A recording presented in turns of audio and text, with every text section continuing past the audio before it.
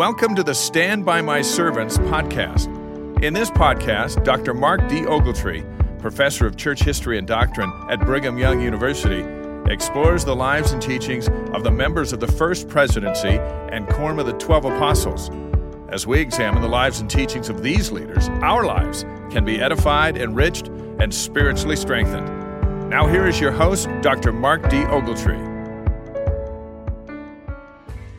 Well, I'm excited today. I'm excited every day that I get to talk about these apostles, these prophets, seers, and revelators. And today is Elder Neil Andersen. And I have come to love Elder Andersen. I love his talks. There are so many themes that when we talk about Elder Andersen that are applicable to all of our apostles and prophets. For example, we'll see the theme of prophets following prophets. Elder Andersen, throughout his life, has always followed prophets. In fact, his family instilled that teaching in him early in his life. We'll talk about that in a minute. We'll see the theme of one-on-one ministry, and Elder Andersen is so good at seeking out the one. We'll see the theme of work ethic and of always being so living a life of consecration, doing what the Lord would ask.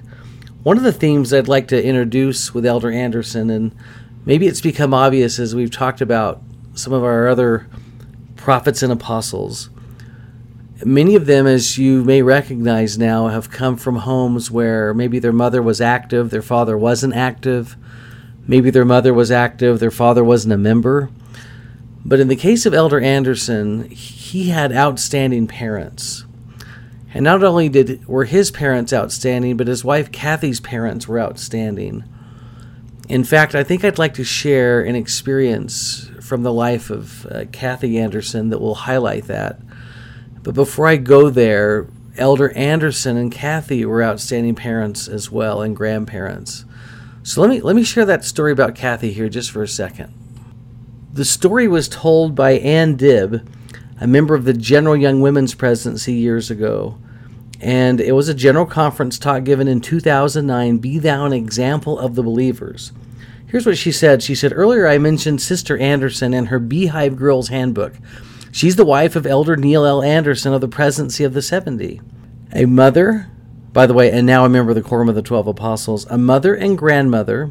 And I love the thought that even though she has moved many times, she has always known where to find her Beehive Girls Handbook and achievement bandeau. Sister Andersen has stood by her husband and has taught the gospel all over the world. She has also exemplified womanhood and goodness as a faithful member of the church. As an 11-year-old girl, Sister Andersen could not wait to enter the Young Women's Program, and when her birthday finally arrived, she was given the Beehive Girls Handbook. Sister Andersen explains, in the beginning of the book it said, as a Beehive girl, and for the rest of your life, set your goals high. I could tell this was going to be a great adventure for me, Sister Andersen said. I took my book home and immediately read it from cover to cover to see what goals I should complete during the next 2 years. I discovered that there were 80 possible goals to choose from. In my excitement, I determined that if I worked hard, I can complete all of the goals in my book. Well, except one, to go to the temple and be baptized for the dead. By the way, that was on page 140 of the Beehive Girls Handbook. I could not be baptized for the dead because there was no temple in Florida. This is where Sister Andersen grew up. She decided to tell her father about the situation, and her letter continues. My father hesitated only a moment. We had no family in the West and no other reason to travel to Utah. He thoughtfully said to me, Kathy, if you will complete all the other goals in your Beehive book, we will take you the 2,500 miles to the Salt Lake Temple so that you could do baptisms for the dead and complete your final goal. I worked on my goals in my Beehive book for 2 years, and I completed 79 goals. Remember, there was 80. My father worked during those 2 years to save enough money to make the journey to the temple. My father kept his promise to me.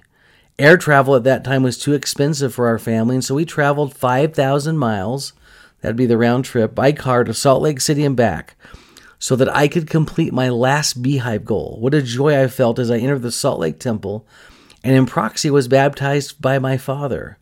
It was an experience I will never forget.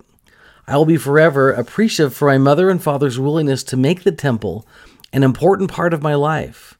They wisely understood that as I worked on my young women goals, my faith would be strengthened. My parents' faith and sacrifice in making the long journey to Salt Lake City significantly impacted me and the generations that have followed.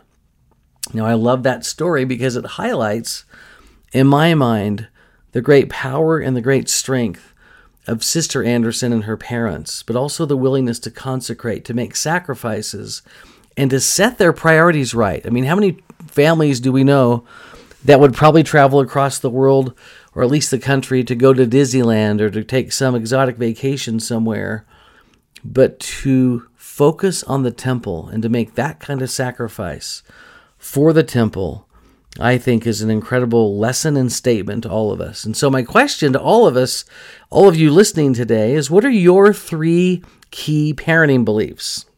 Maybe some of you are not parents, maybe some of you are, maybe some of you are grandparents, but what are 3 key principles that would guide you, your beliefs, and that would shape the way that you parent?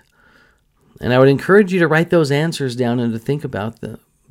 I know in my life, and if my wife Janie were here with me, I think one of the things that I felt so strongly about, because it made a difference in my life, is I wanted my children to be the hardest workers. I didn't want anyone ever to be able to outwork my children. And I'm proud to say today that they are the hardest workers that I know. All of them are.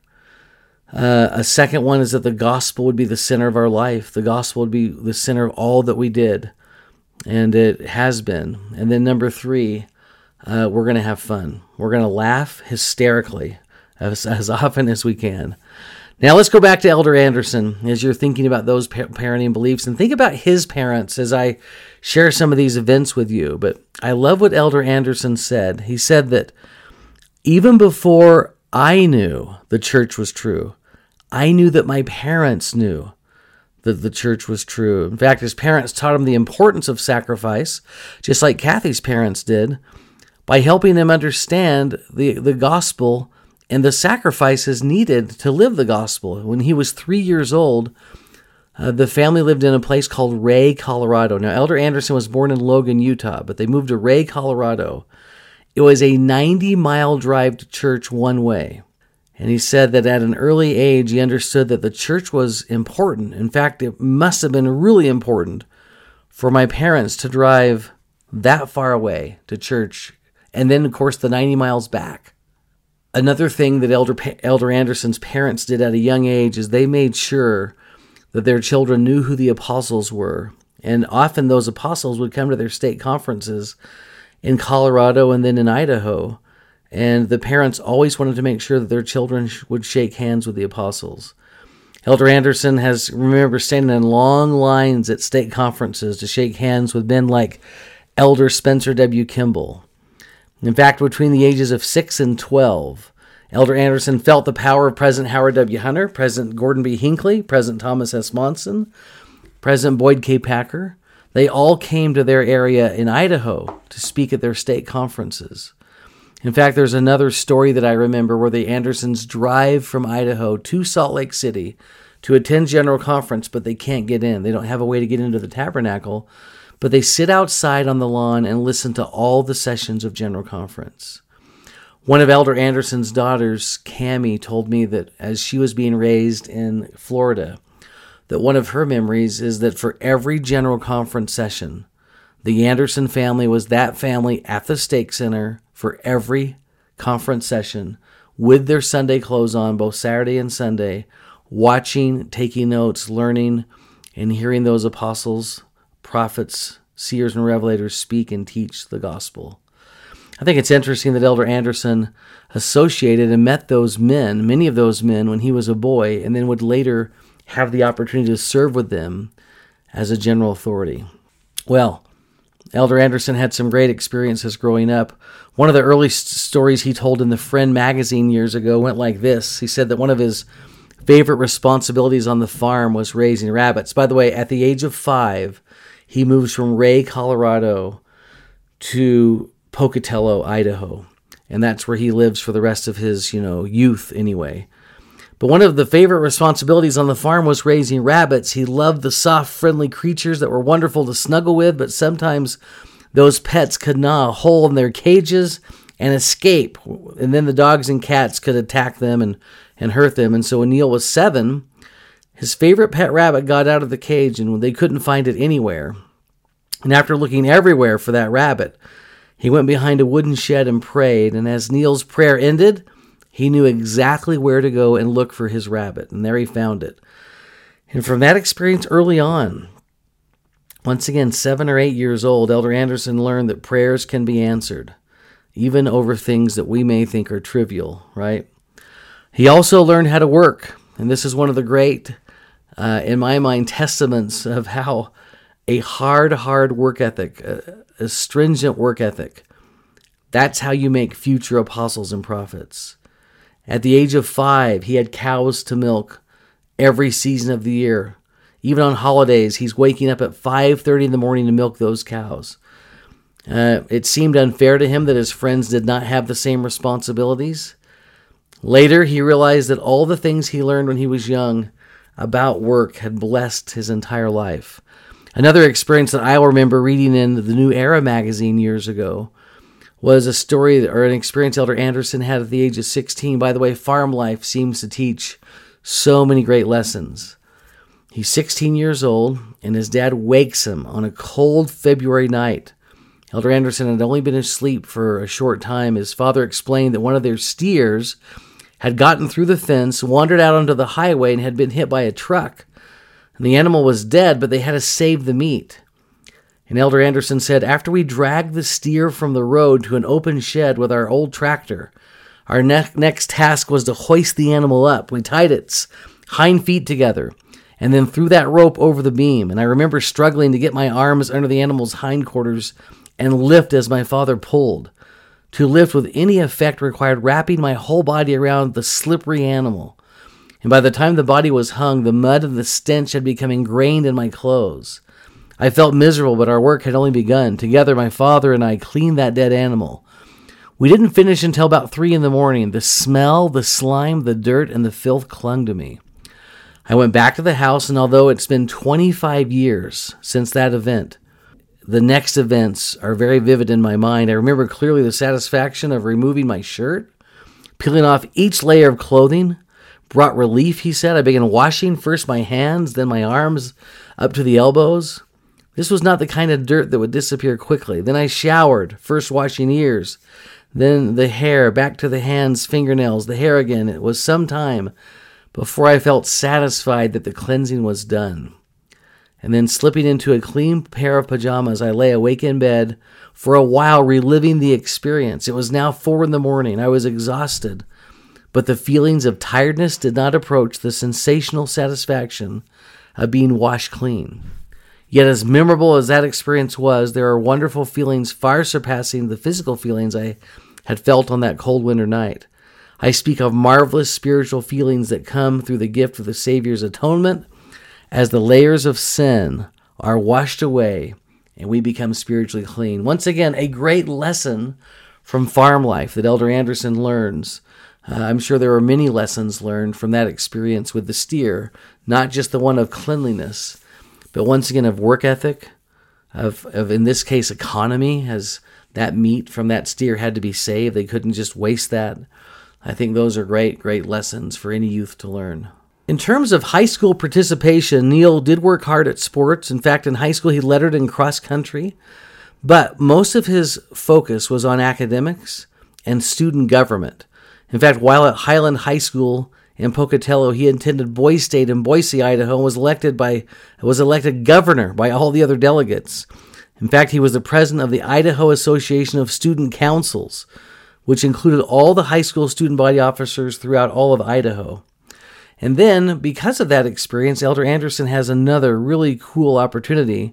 And this sets forth, in my mind, another theme that we want to look for with all of our apostles and prophets. And that is a seminal spiritual experience or spiritual process during their teenage years that seems to shape and mold their life for the rest of their lives. And I believe this is one of those for Elder Andersen. He excelled in student government, and during his junior year of high school, he was chosen to represent Idaho at a student government delegation. This would be a gathering of students from 37 countries and each of the 50 states in our country.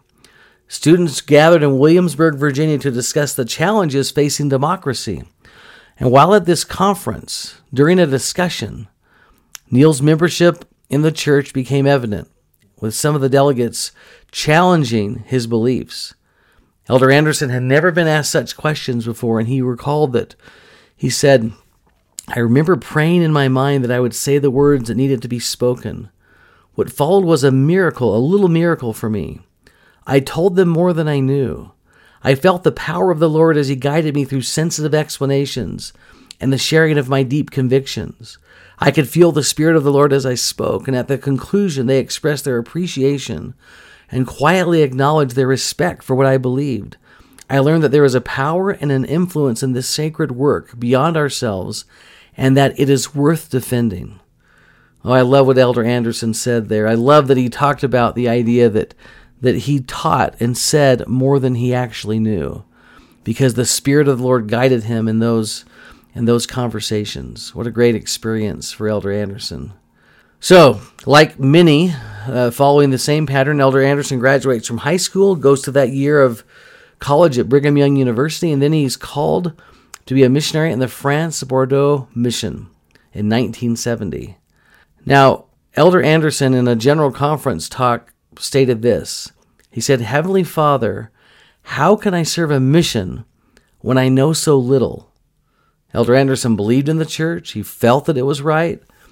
But as he came to pray, as he prayed over that feeling, this answer came that you don't know everything, but you know enough.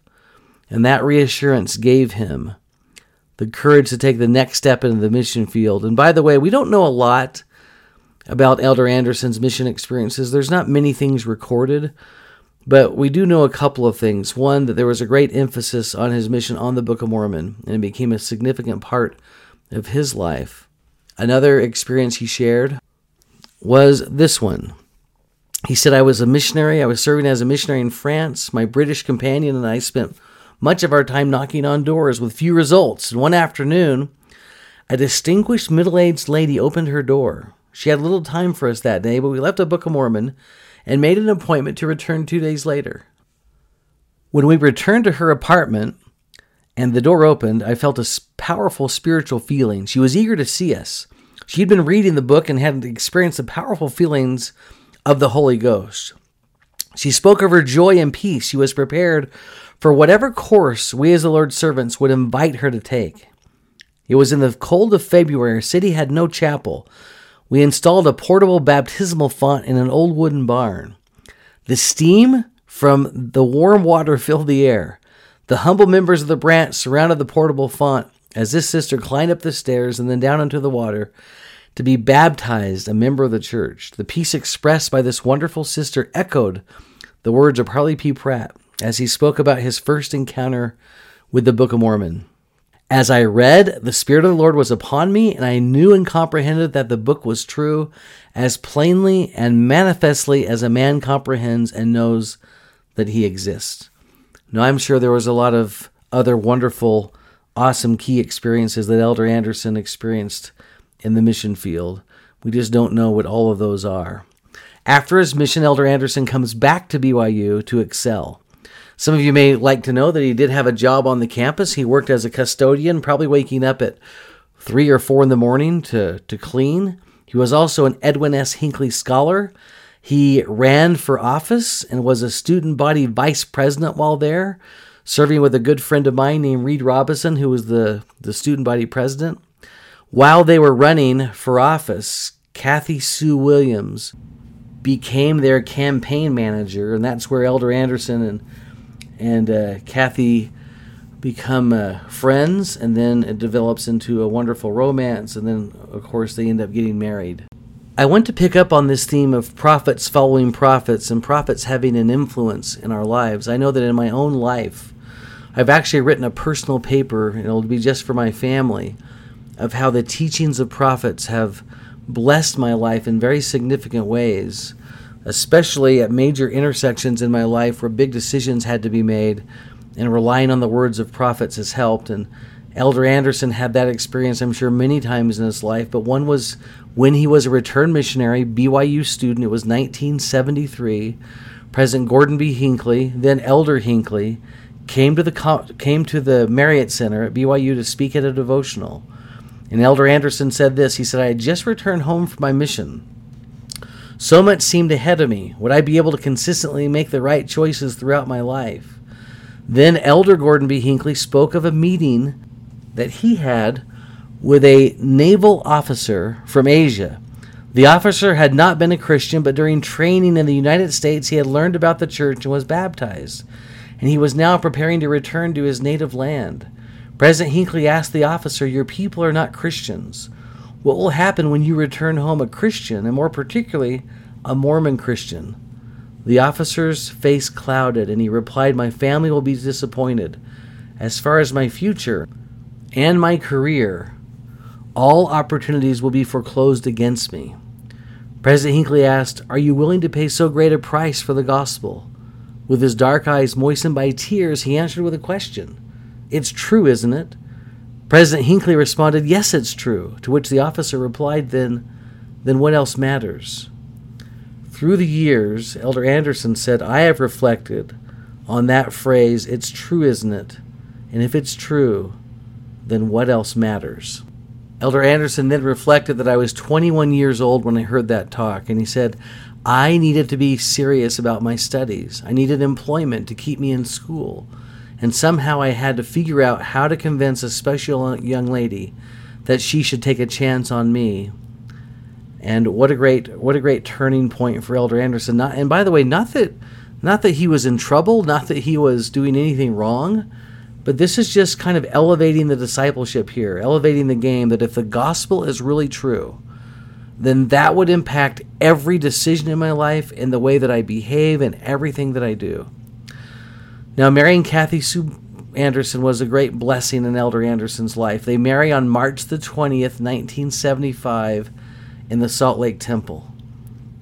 Elder Andersen said that once he married Kathy, that the standards in his life went way up, being totally consistent in prayer and in scripture study, keeping the commandments with precision. He added that her influence upon him and their children is phenomenal because she has a pure and disciplined faith. By the way, this is from Elder Andersen's biography now. Elder Neil L. Andersen, Man of Faith, Ensign, August 2009. This was written by Elder Christofferson. So, just before he graduates from BYU in April of 75, they are married, like I said, in the Salt Lake Temple in March, and then after graduation, they move to Harvard. And this is something we don't talk much about with Elder Andersen, but yes, he goes to Harvard to do an MBA and graduates from Harvard in 1977. And then, a great lesson for all of you young men out there that may be listening to this podcast that think you may know where you're going to live, a lot of that may depend on where your wife is from. We see that pattern quite often. So following graduate school, the Andersens moved to Tampa, Florida, which is where Kathy's from. And while there, Neil engages in several successful business ventures. That includes real estate development, healthcare, advertising. In 1989, Elder Andersen was serving in the stake presidency of the Tampa, Florida stake when he was called to be the mission president in Bordeaux, France, which we'll take a few minutes and develop that a little bit more. But then, I think this is such an interesting turn of events. In 1992, he returns, and he's called to be the stake president of the Tampa, Florida stake. But maybe he has the record for serving as the shortest tenure of a stake president in the history of the church, because he's called and then released like 9 months later because he's called into the Quorum of the 70. In 1993, he's called into the Quorum of the 70, and I remember Elder Andersen was 41, and I still remember when he was called because the thought was, wow, he's really young, and I'm sure he'll do some incredible things in the church, of course, which he has done. In 2005, he was called into the presidency of the 70, and then in April of 2009, he was called into the Quorum of the 12 Apostles.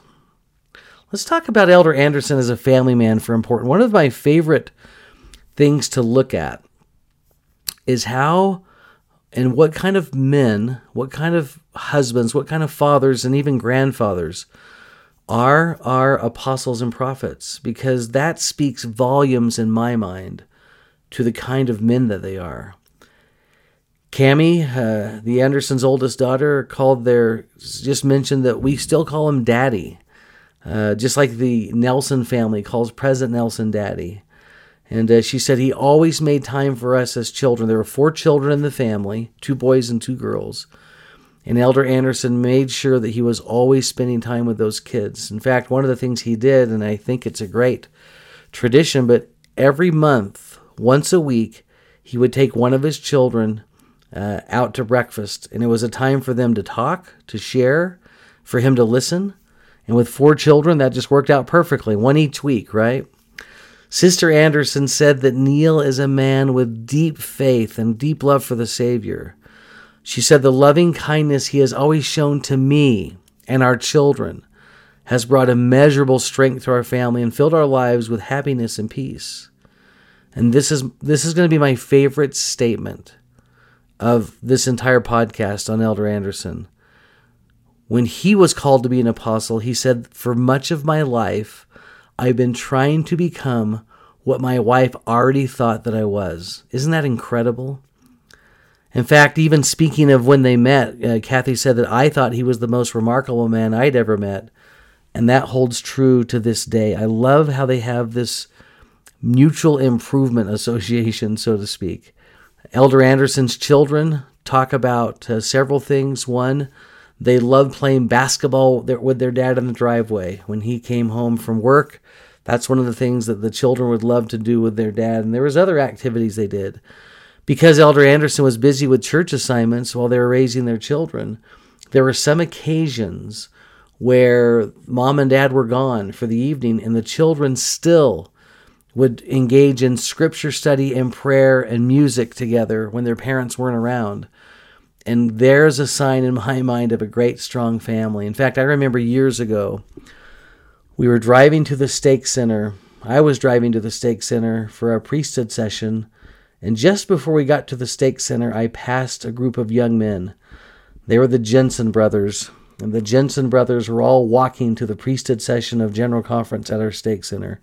4 or 5 of them in a row with white shirts and ties. And I was aware that their parents were actually at General Conference attending in person. And while their family was away, here were these boys walking to conference. And I thought, you're not going to have to worry about any of these young men. They're going to be totally fine. And that was a great model that the Andersons also followed, where when the parents were away, then the children were engaged in the gospel still and living it and teaching it. And I just think of that and I contrast that with my own life. And once again, I didn't grow up in the church, but man, when our parents were away, that's when crazy things happened, right? That's when you lit things on fire in the house, right? You're jumping off of the balcony of the roof, onto the couch that you pulled out from the living room on the front lawn and all kinds of fun stuff. And I just admire that. I admire that in the Andersons. All right, let's talk more about this mission call that occurs in the early 1990s. When President Monson called Elder Andersen to serve as a mission president, accepting the call required a huge financial sacrifice, and that's another pattern for us to look at with all of our apostles is their willingness to leave their nets, so to speak. In their cases, many times to leave lucrative, prosperous business opportunities and professional careers to give it all up to serve the Lord full time. And at the time, Elder Andersen owned a prosperous and growing advertising agency. And he said it wasn't a business that could be easily left to others. He explained that we accepted the call not knowing how we would make that transition work. Sister Andersen says, "I have always had confidence in his faith.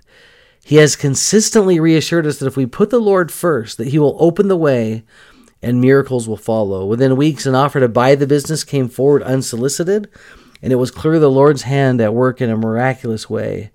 And so Elder Andersen has that rare opportunity that so few people have to be able to go back to his own mission as a mission president in Bordeaux, France.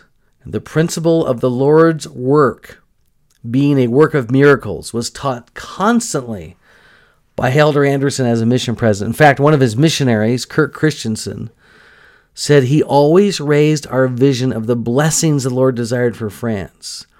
He taught us about pure faith and obedience with exactness, and the Lord poured out his miracles upon us.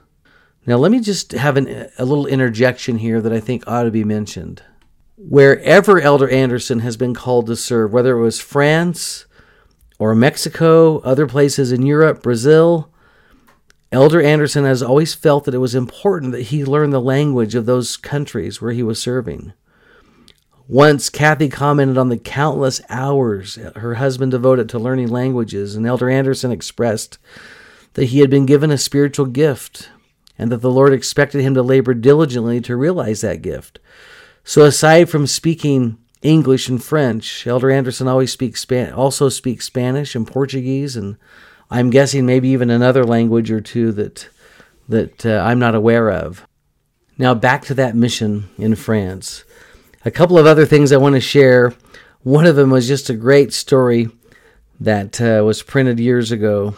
Elder Andersen shares it with us as mission president in Bordeaux. He said it was December the 24th, 1990, a crisp winter afternoon. And he says, we pointed our van towards the mission home. My wife, Kathy, and I, along with our 4 children, Cammie was 14, Brant was 13, Kristen was 10, and Derek was 8. We had just experienced a week to remember. Because of the distances involved in our mission, we had not brought the missionaries together for Christmas celebration.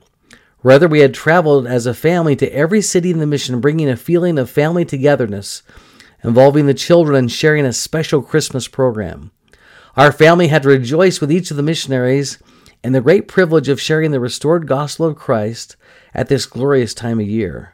On our final day, we had been joined by 4 wonderful missionaries. The large blue van, now full, was filled as well with the Christmas spirit, and Christmas carols and favorite stories made the travel time pass quickly. Kristen and Derek were becoming more excited with each hour as they anticipated the surprises Christmas morning would bring.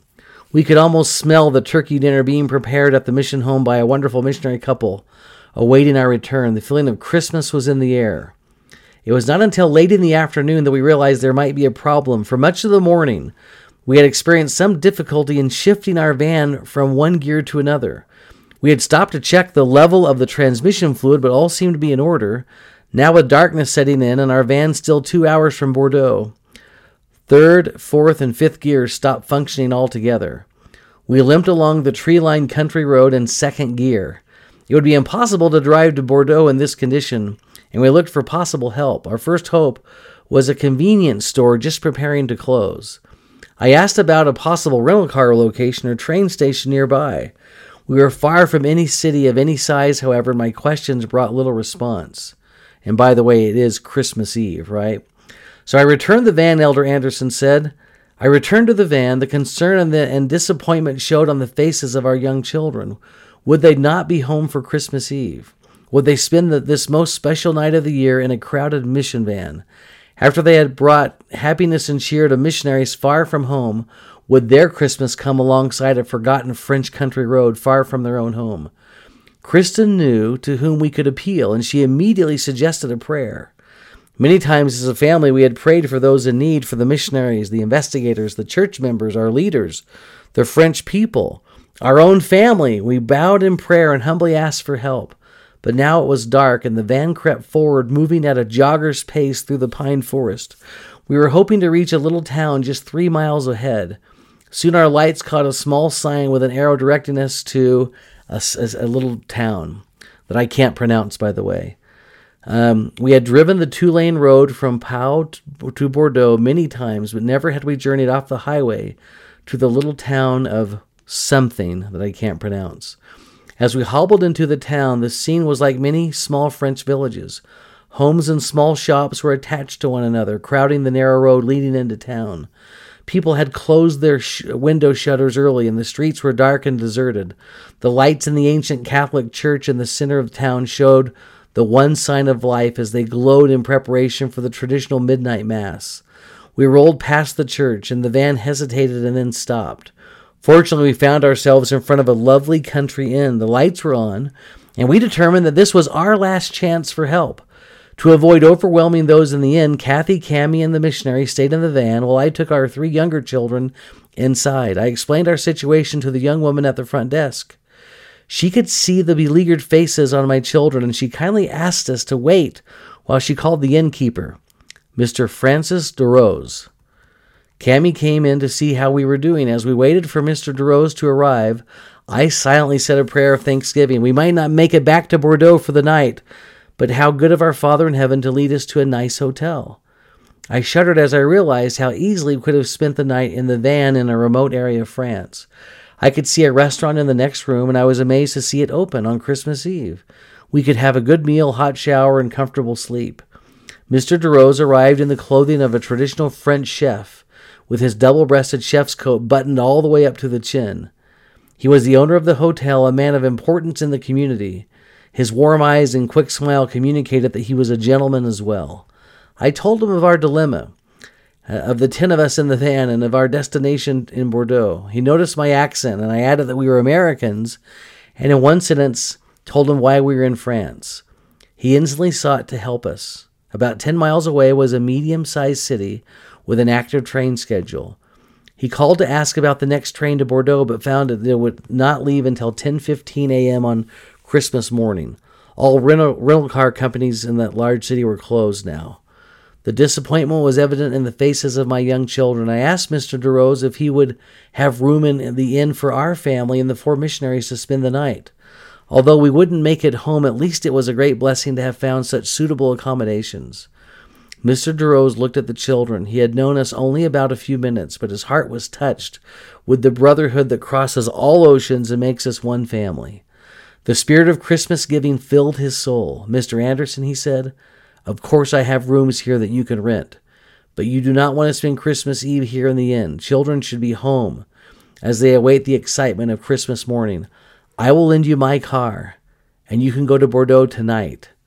I was amazed at his thoughtfulness. Most people would view strangers, especially foreigners like us, with caution. I thanked him, but explained that there were 10 of us, and a small French car would never be sufficient. He hesitated momentarily, but his hesitation was not to diminish the gift, but expand it. He said, "At my farm about 10 miles from here, I have an old van. It is used for farming and has only 2 seats in the front. It will travel only about 45 miles per hour, and I am not certain that the heater works well, but if you want it, I will drive you the 10 miles to my farm to get it." The children jumped for joy. I reached into my pocket for cash or credit cards. He quickly shook his head and his finger in disapproval. "No," he said, "I will take nothing.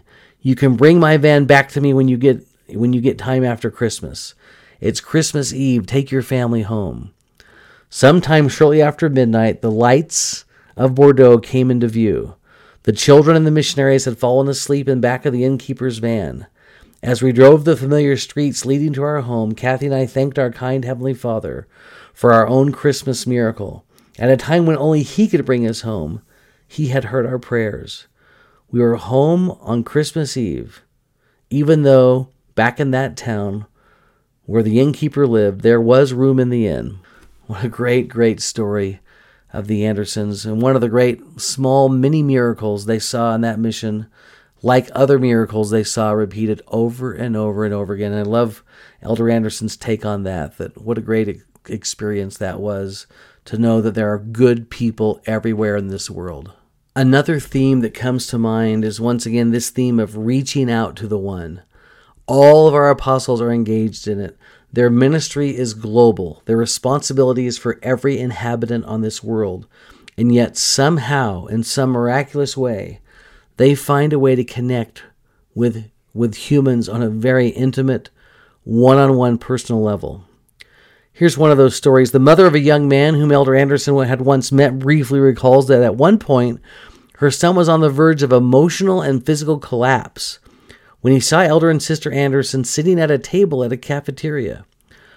"My son later told us that I would not have approached any other person, but when I saw Elder Andersen, I knew he loved me, and immediately I got up from my chair and approached him." Now, despite the terrible change in this young man's appearance caused by his current crisis, Elder Andersen recognized him and called him by name. Elder and Sister Andersen then took the young man to their home, fed him, talked at length with him, and then, although it was midnight, Elder Andersen drove several hours to take the young man home. Elder Andersen's influence did not end there, explained this mother. Now, years later, he continues to see our son to be interested in his life. He saved our son. You know, one of the things I think of as a person who has quite a busy life is how much busier our apostles and prophets are, and yet how they're able to take time once again.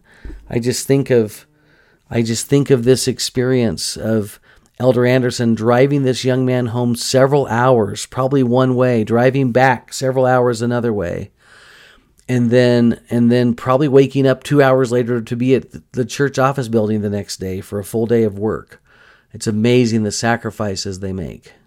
Another experience like that one that I'm aware of, Elder Andersen was visiting in a hospital, and he was made aware that there was a patient in the hospital named Laura McPherson. Now, once again, he was there to visit other people or someone else, but when he learns about Laura, who had just had surgery related to cancer, Laura's mother related that Elder Andersen gave her a priesthood blessing, and then he sent her a copy of the talks from a recent general conference.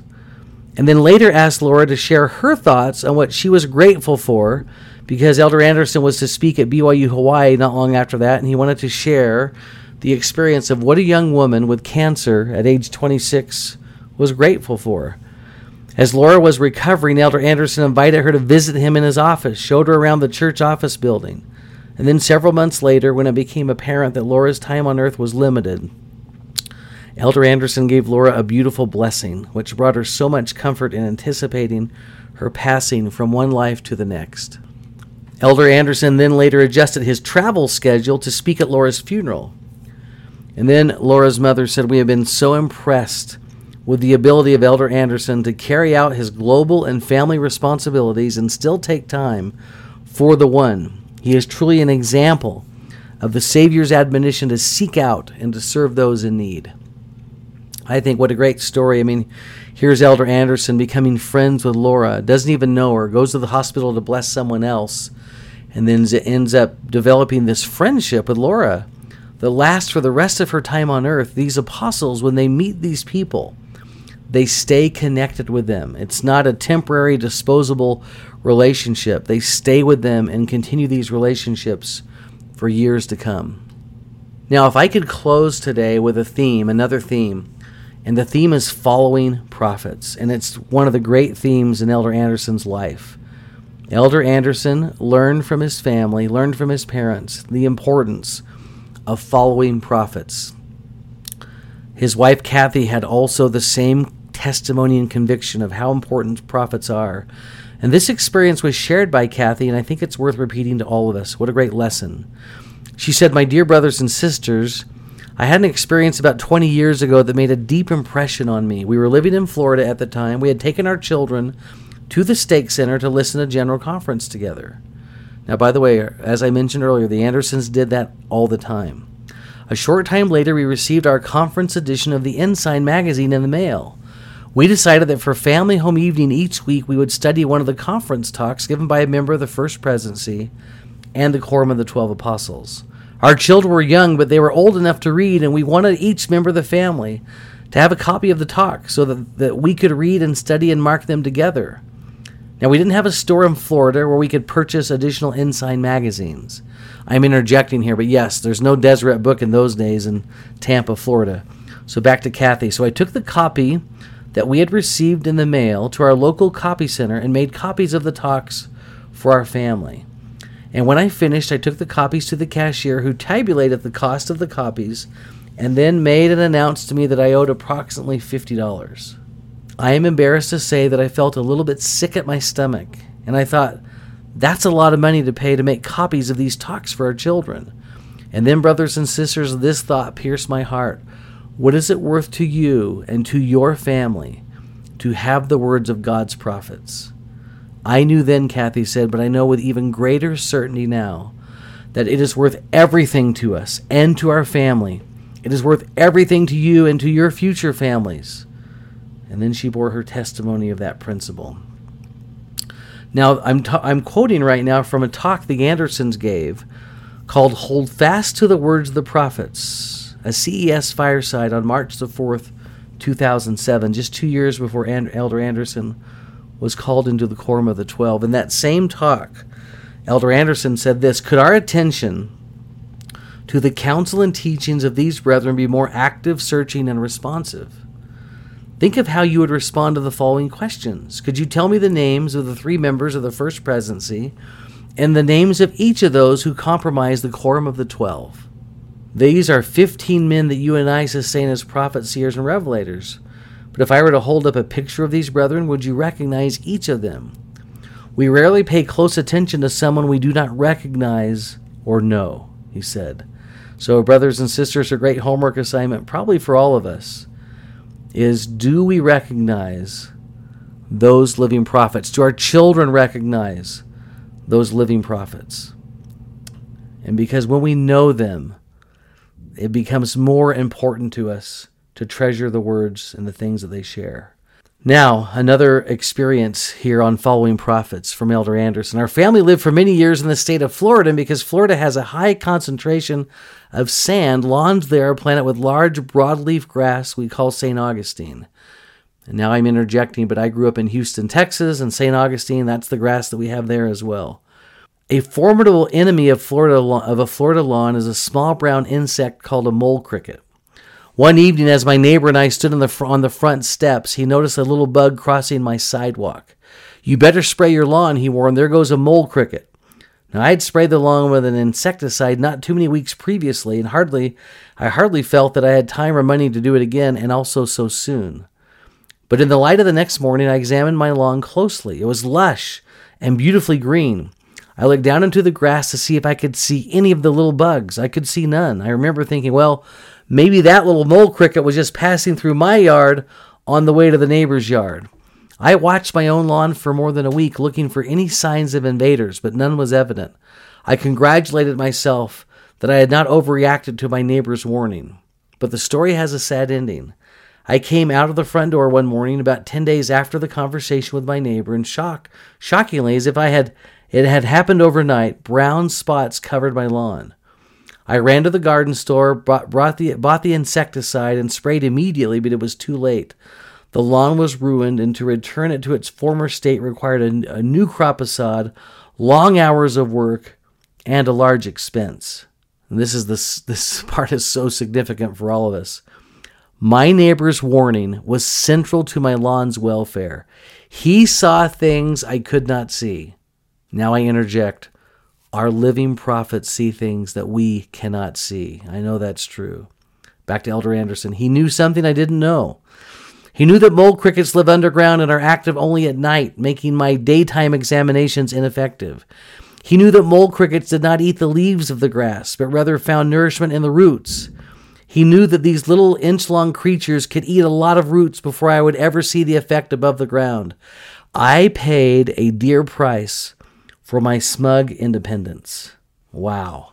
What a powerful thought for all of us. For all of us. So many of us pay a price for our smug independence as we reject the words and the counsel of our living prophets. Same theme. I'm staying with it. In 1989, Elder Andersen, serving as mission president in that mission in France, and Kathy, they were watching videotapes of General Conference.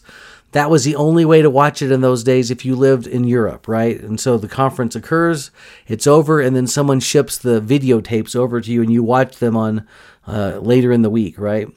They were impressed by a member of the Quorum of the Twelve's address that suggested that members read the preface of the new hymn book and then counseled members not to neglect the hymns.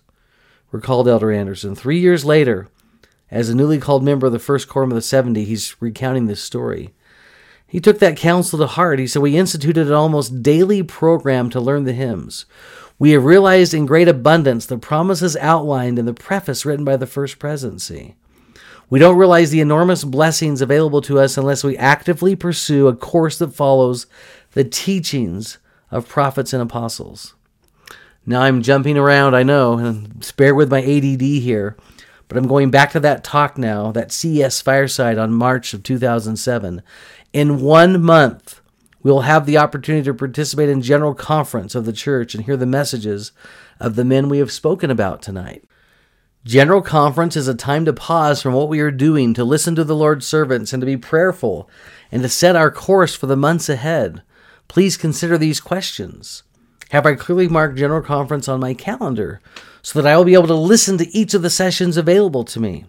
How will I prepare myself during the coming months so that I will be spiritually ready to receive the messages from general conference? And then after the conference, we could ask questions like this: what specific impressions came to me during the conference?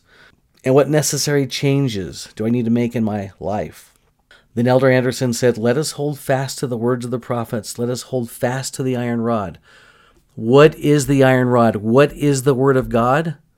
It is A, the scriptures, B, the words of our living prophets, and C, the Holy Ghost that will come to us and speak to us. That is the iron rod that Elder Andersen is inviting us to hold tightly to, and that is the path of safety. Now I conclude, brothers and sisters, with a talk that Elder Andersen gave just a few years ago. It was April 2018, shortly after President Nelson had been called to be the president of the church. He said, we have the privilege as Latter-day Saints to receive a personal witness that President Nelson's call is from God.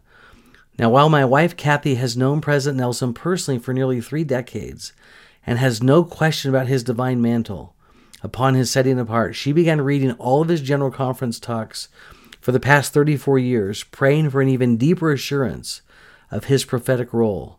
I promise you that this great witness will come to you as you humbly and worthily seek it. But I think that story about Sister Andersen says everything that we need to know about Elder and Sister Andersen and their loyalty to prophets. From that talk, I will conclude with this. The prophet's voice, while spoken kindly, will often be a voice asking us to change, to repent, and to return to the Lord. When correction is needed, let's not delay. And don't be alarmed when the prophet's warning voice counters popular opinions of the day. The mocking fireballs of annoyed disbelievers are always hurled the moment the prophet begins to speak. As you are humble and following the counsel of the Lord's prophet, I promise you added blessings of safety and peace. And I know for myself, I always latch on to those promises from living prophets. I'm so grateful for Elder Andersen. I sustain him fully as a prophet, seer, and revelator. I'm grateful for his focus and his loyalty to living prophets. I'm grateful for his good life and for his desire to be righteous and to be loving and to be kind and compassionate. I'm grateful for his ministry to the one. I know that he is a prophet, seer, and revelator,